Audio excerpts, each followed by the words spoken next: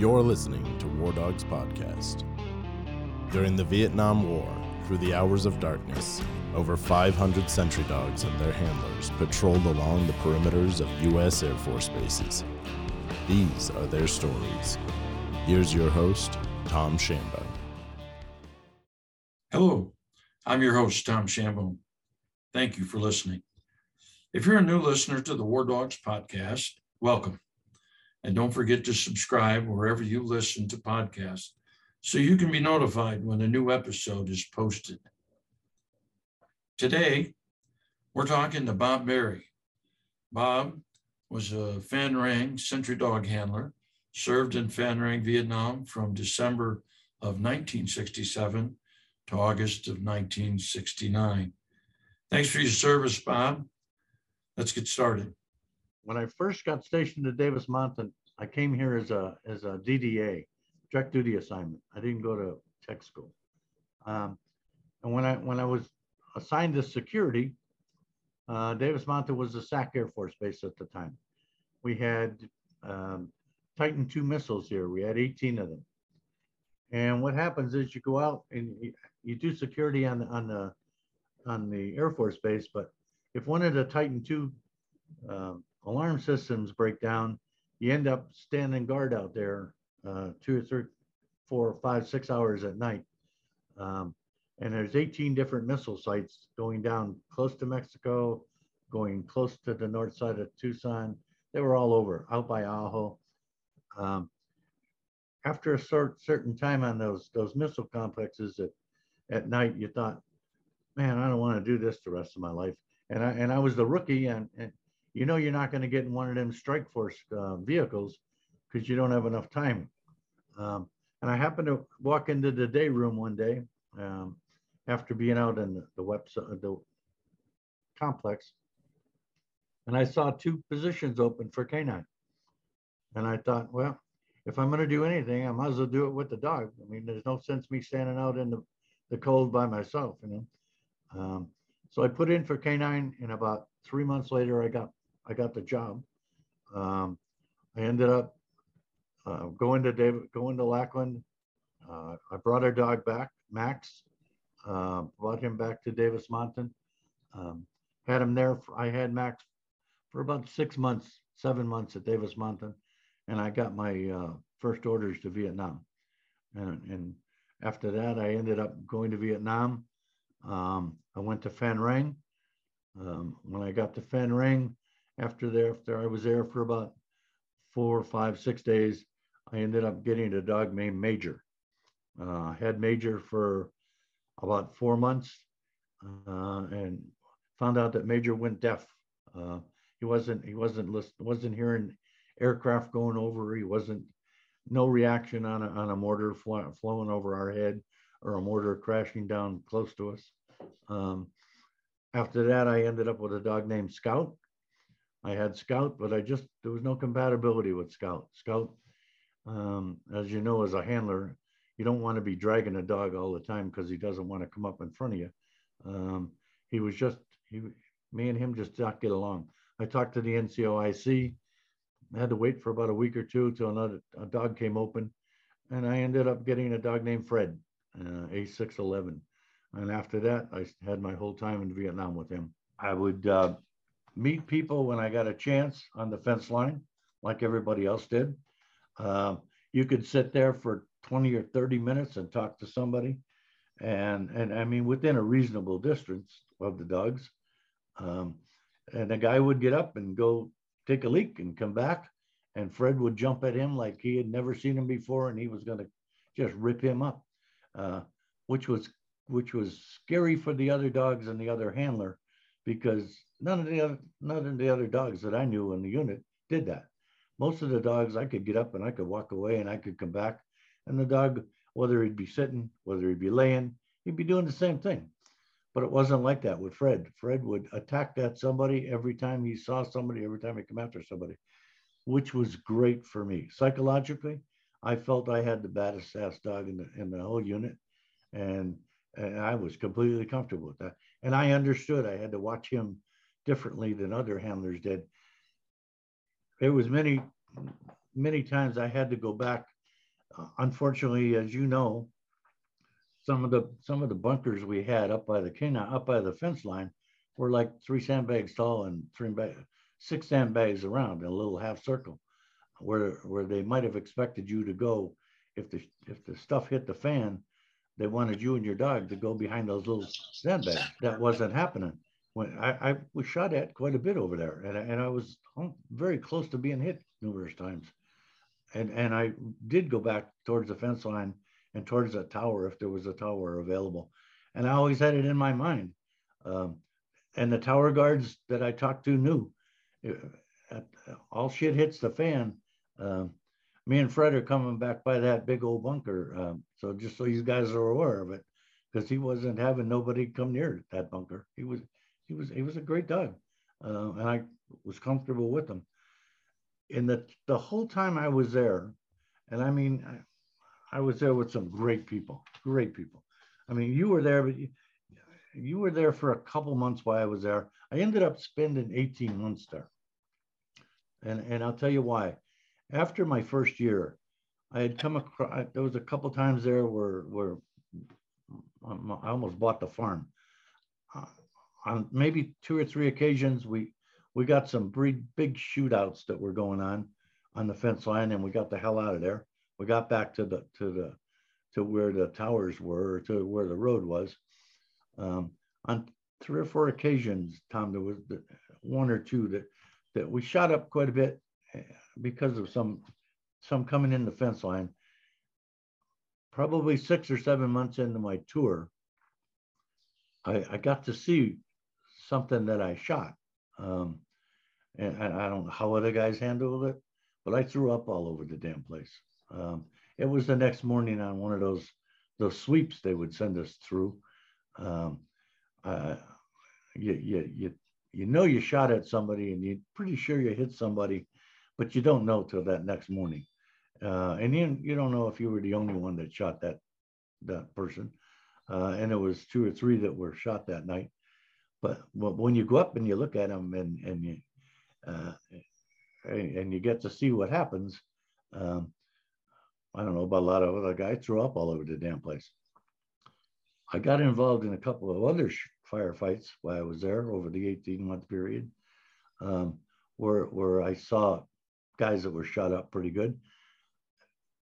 Was it me psychologically thinking that I wasn't the one that hit him? I know I shot that way. Maybe somebody else, some other guys shot that way too. So you look at it a little bit different and say, well, somebody else got this one. I didn't get this one. And I didn't have the same reaction. Maybe because of things that happened. I seen where APC was fired at, and a hand grenade was thrown inside, and 4 guys were killed. After that, it didn't matter to me who the hell I shot. Your life changes. You get to that I'm going home mentality, and I had that mentality, but I had fabulous guys with me. I real close within 5 or 6 months after I was there, I had 2 guys come, Denny Aho, and I had Tommy Caputo, who came from Davis Mountain with me. They were there after I got there. So I felt more comfortable knowing those guys were there. But I had great guys. I had Bill Bowling. I had Ed Butcher. I had were there. I had Carl Adams. I had Frank Cassini, who ended up being from Pennsylvania with me. Bob Dragich and Mike Wolford. Chris Falvey, Gentry, Hawley, who was involved in that incident where he shot a couple of rocks at the strip gate. John James was a guy, he was there probably with you most of the time. When I met James, I thought he was a crazy son of a gun. He had married a woman from there. He had gone back to the United States, and he came back to live there. At the time, I thought, wow, you're a crazy son of a bitch. But you get to understand how they did what they did, why they did it. Probably the most shocking thing of my whole tour over there was Joel Loftus. When Joel Loftus got killed at the barracks, he was sitting outside writing a letter to his wife, and we were in the barracks, and he was on a chair at the end of the barracks, right outside the door, and two rockets hit, and one hit at the mail room across the street from our barracks, and one hit right outside where he was. And I mean, what a wonderful young kid. I mean, just a fabulous kid. And to see him in that position was just horrible. So it ended up, I really had some with Bob Mays and others. I had some fabulous relationships. When I got to be close to my end of my tour, I still had 2.5, almost 2 years to go in the Air Force. I had put in for a dream sheet for Arizona and for Wright-Patterson, and they gave me Clark Air Force Base. And I thought, what the hell do I want to go to Clark Air Force Base when I just had spent a year in Vietnam? I don't want to go to another country. I want to go home, or I want to stay here, and then go home and put in another forecast. And that's what I did. I got to get my 30 days to go home. I came back for 30 days. It wasn't easier coming back, but it was mentally, it was coming back. I was coming back for a shorter period of time. So that psychologically, and I was going back to at that time, they were my family, those guys. And most of those guys were still there.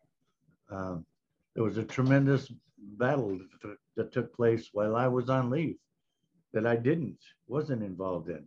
And it was mind-boggling to hear what happened while I was gone, when the base was attacked quite a bit. It seemed during tech, it was nightly. We got something. We got a rocket or two. We had trip flares going off on one side of the base, if not the other. I was extremely lucky. After about 10 months, 11 months in country, myself and Dragage and Mays, we got to post the other handlers. So we would go to the kennels at night. We'd get the deuce and a half. We'd take them out. One would go one way. We'd post, and we'd post the other guys the other side of the base, and we'd come back, and we would be able to get our dogs and walk out to our posts. There was an incident where a couple of guys in K9 unfortunately lost it. They threatened to shoot people. They threatened to shoot their dogs. They ended up going to LBJ. They just lost their minds, and there was a lot of guys that they changed a whole bunch. They changed a lot. I don't necessarily mean they matured. I mean, they hardened. They got, they weren't the same guys that came there, but you know what? They were the same loyal guys that you wanted every night of the week. If you got a day off, and for that first year, you didn't get a lot of days off. Maybe every 60 days you'd get a day off, or every 50 days you'd get a day off. And you'd party like hell, and by the time you got sober again, it was time to go back to work again. But those going back, it wasn't as bad the second time, because I knew those guys were there, and I knew those guys had my back. Yeah, the strike teams, I didn't have a lot of involvement with a lot of strike teams, other than the nights that the shit hit the fan, and then you would call, and then we had these guys. After you left, we had these guys that came from the States that manned the tower. The towers are a very interesting thing. A lot of people don't realize. I think a lot of people forgot to tell the tower guards that we were in front of them. I know a lot of guys. I never smoked till I got to Vietnam, and I think I started out of boredom. But I know a lot of guys that were on the fence line, and they would light a cigarette up, and you could hear that 60 being cranked up, saying, and then they would yell, somebody's on the fence line, somebody's on the fence line. And probably half of the time it was a dog handler, and nobody told them that dog handler was out in front of them. They were augmentees, God bless them. They were cooks during the day, or they were mechanics, or they did some other job. And all of a sudden they're out on the tower, and I understand their fear.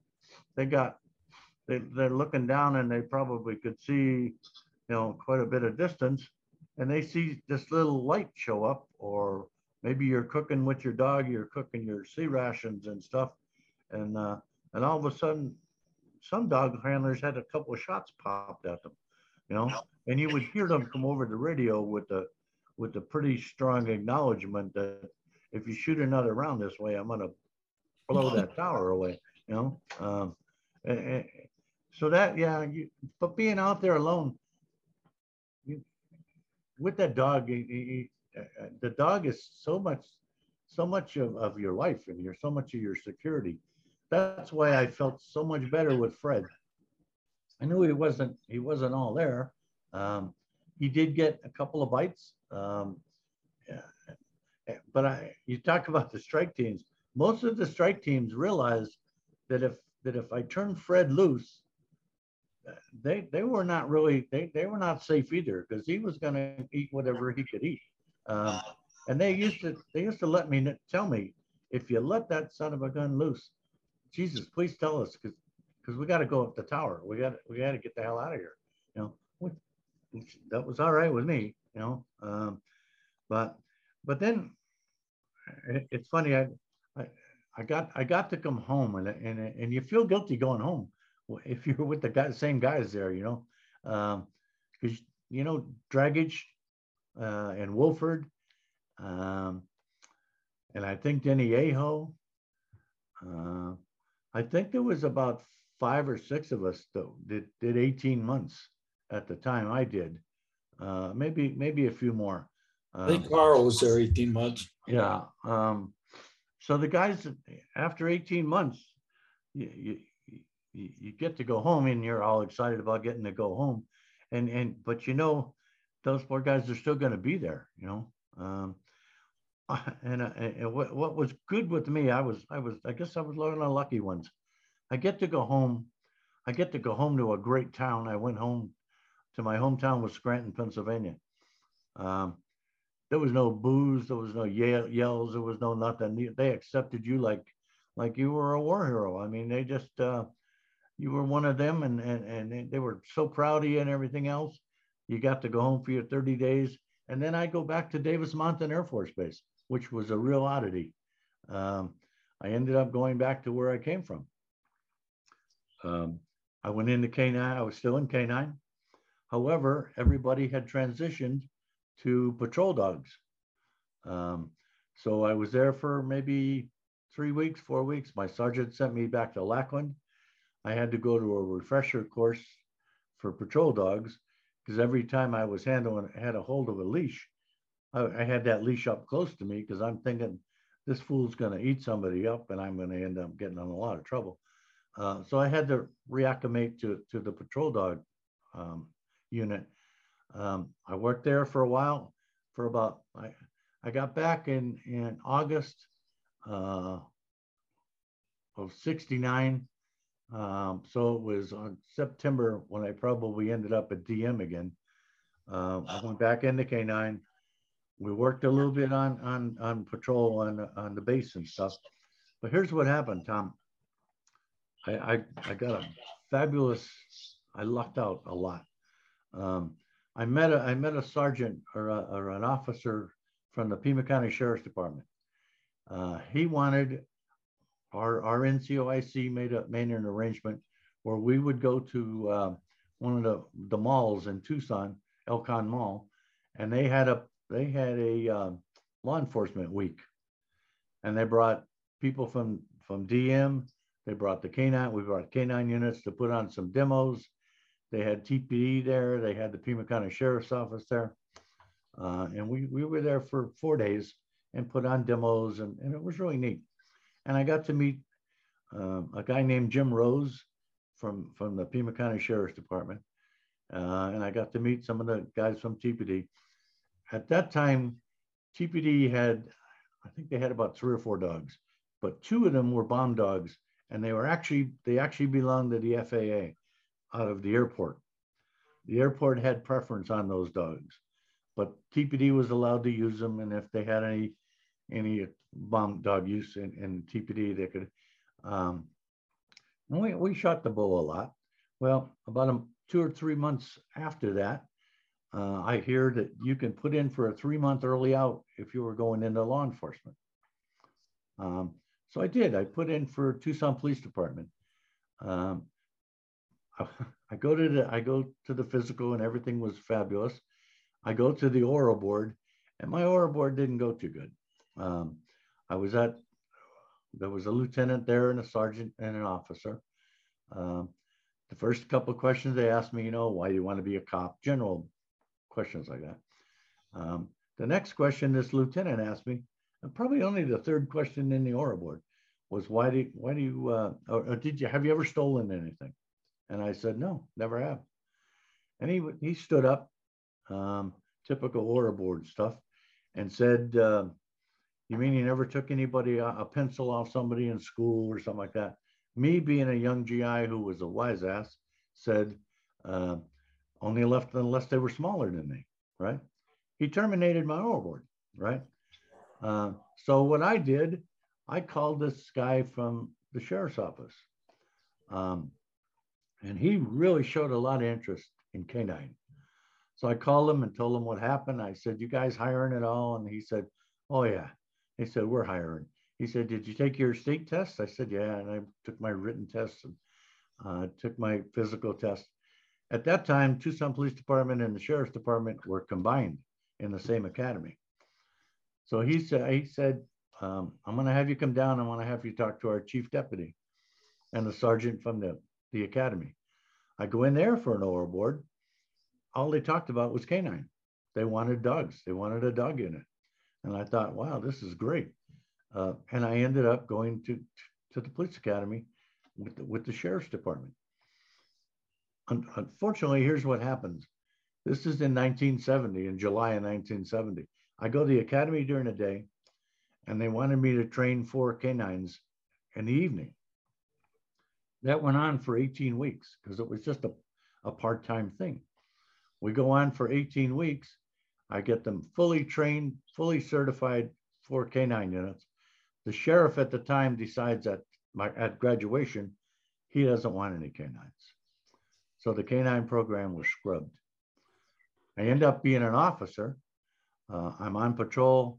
I go into detectives after about 3.5 years.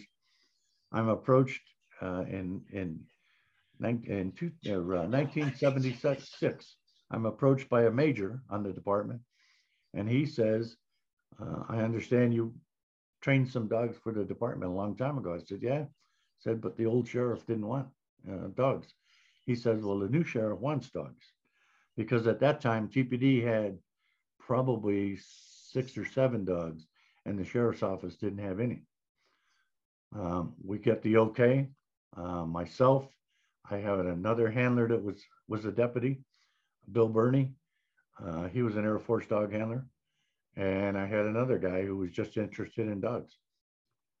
They authorized the 3 of us. I did the training. That was in 1976. We trained 3 dogs. They gave us, I had about 12.5 weeks to train the dogs. They gave us cars, and that was the start of our canine unit. And I mean, it worked out beautiful. By the time I left, almost 5 years later, I decided it was time for me to go. By the time I left, we had 7 dogs. We had 2 bomb dogs. We had 3 drug dogs, and the drug dogs, of course, were cross-trained as patrol dog handlers, patrol dogs. And I think right now they have about 11 or 12 dogs on that same unit, on the same sheriff's office. So the way I transferred into civilian life as a handler, just everything came out of what I did in the Air Force. I mean, it wasn't even the people I met while I was in the Air Force were the ones that hired me to be a deputy and hired me to train their dogs for the department. I have a son-in-law who just got out of the canine unit. He was in there for quite a few years. I have another ex-son-in-law who was a captain who was in charge of the canine unit for quite a few years. So, I mean, the experience is fabulous. I got one more story for you, Tom. and you're going to love it. Larry Fustini. Do you know Larry Fustini? I know. Yeah, I do know Larry. Yeah, the name pops around. Let me tell you what happened. I'm on a website for canines one time, and I'm on a lot of websites for canines, but I'm on a website for canines, and up pops Fred, the dog that I had, and it unfortunately it showed how he passed away. He died from red tongue in 1972, I believe it was. But there's a notation underneath that, and I had this dog in Vietnam, and then there's a notation underneath that of a guy who pops up and says, I had Fred and I brought him to Vietnam and handled him in Vietnam, and at Phan Rang. And I said, wow. Well, I ended up meeting Larry Fustini. He came through Tucson, and I ended up meeting him for breakfast, and we had a great time, and we still keep in touch. But here's the funny thing about it. He actually had Fred at Davis Mountain before I was stationed at Davis Mountain. And he was there, and he left probably about 6 months before I got to Davis Mountain. He left the canine unit there, and he went to Phan Rang. And then he was at Phan Rang, and he had left Phan Rang about 2 or 3 months before I got to Phan Rang. And then about 4 months, 5 months later, after I was there, I ended up picking up that same dog. And we were both from Davis Mountain. How fabulous is that, huh? That's crazy. Yeah, because Larry got a hold of me, and we've done breakfast and lunch a couple of times also. Yeah. He's a great guy. Yeah. But I've come across so many great dog handlers. Bill Cummings. Bill Cummings is one of my heroes. I mean, Bill Cummings he took my dog over when I went to Vietnam. He took over Max at Davis Mountain. We were extremely close friends, and we still are extremely close friends. But he ended up being a Maryland Street Trooper, and then he came back to Tucson, and we're back in touch again. Me and him and his wife. I mean, I was with him the night he met his wife. I mean, wow. But it's all connected with when we had our breakfast a couple times. There was a guy there who was a dispatcher for the sheriff's office that I never even knew was in canine, and he was an Army dog handler. I mean, you just and I'll tell you another strange story about canine, and it just never stops. In 2002, I applied for a job at the Tucson Unified School District, and I had retired from the sheriff's office and the prison. I put in for a job as a truancy officer, and there was three guys on my oral board, 2 captains and the guy, the head guy, and the chief. The chief had been in Vietnam. He was in the Army. He was there when I was there, and when you were there. He was in the Army. He was great. The other guy was a captain on the department, and he said, "My name is Phil Mason." And I said, "Oh, hi, Phil." I said, Phil Mason was a dog handler in the Air Force, and he was stationed at Phan Rang after I left. He was there about 1.5 years after I left. He was at Phan Rang, and he knew some of the guys, not very many, but he knew all the dogs. Probably did dragage. Yeah. Oh, yeah, he knew dragage. Yeah.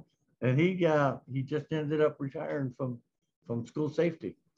But it's amazing how many people you could get in touch with and keep in contact with, having that thing at the end of the leash that everybody says is just a dog, not just a dog. No, I mean, that's a lifeline. And once you realize that, it's a whole different world, and I don't see much difference between what I did with Fred or what I did with Willie, my civilian dog. The devotion is just the same. I mean, it's just, and at the sheriff's office, starting from scratch with a dog in it, we had to build our own little things in the back seat for them. We had to do our own vet care. We ended up going with, they gave us a contract with Valley Animal Hospital. rabies control out in the west side. They provided us all our food and everything else because it was a skimpy budget they gave us, But it started, and now they have a fabulous unit. You and I connected that way. I started the police dog center in Rapid City, South Dakota. When I got on the police department, the first thing I suggested is we create a dog unit. We went through the riots that way, the Rapid City flood that way.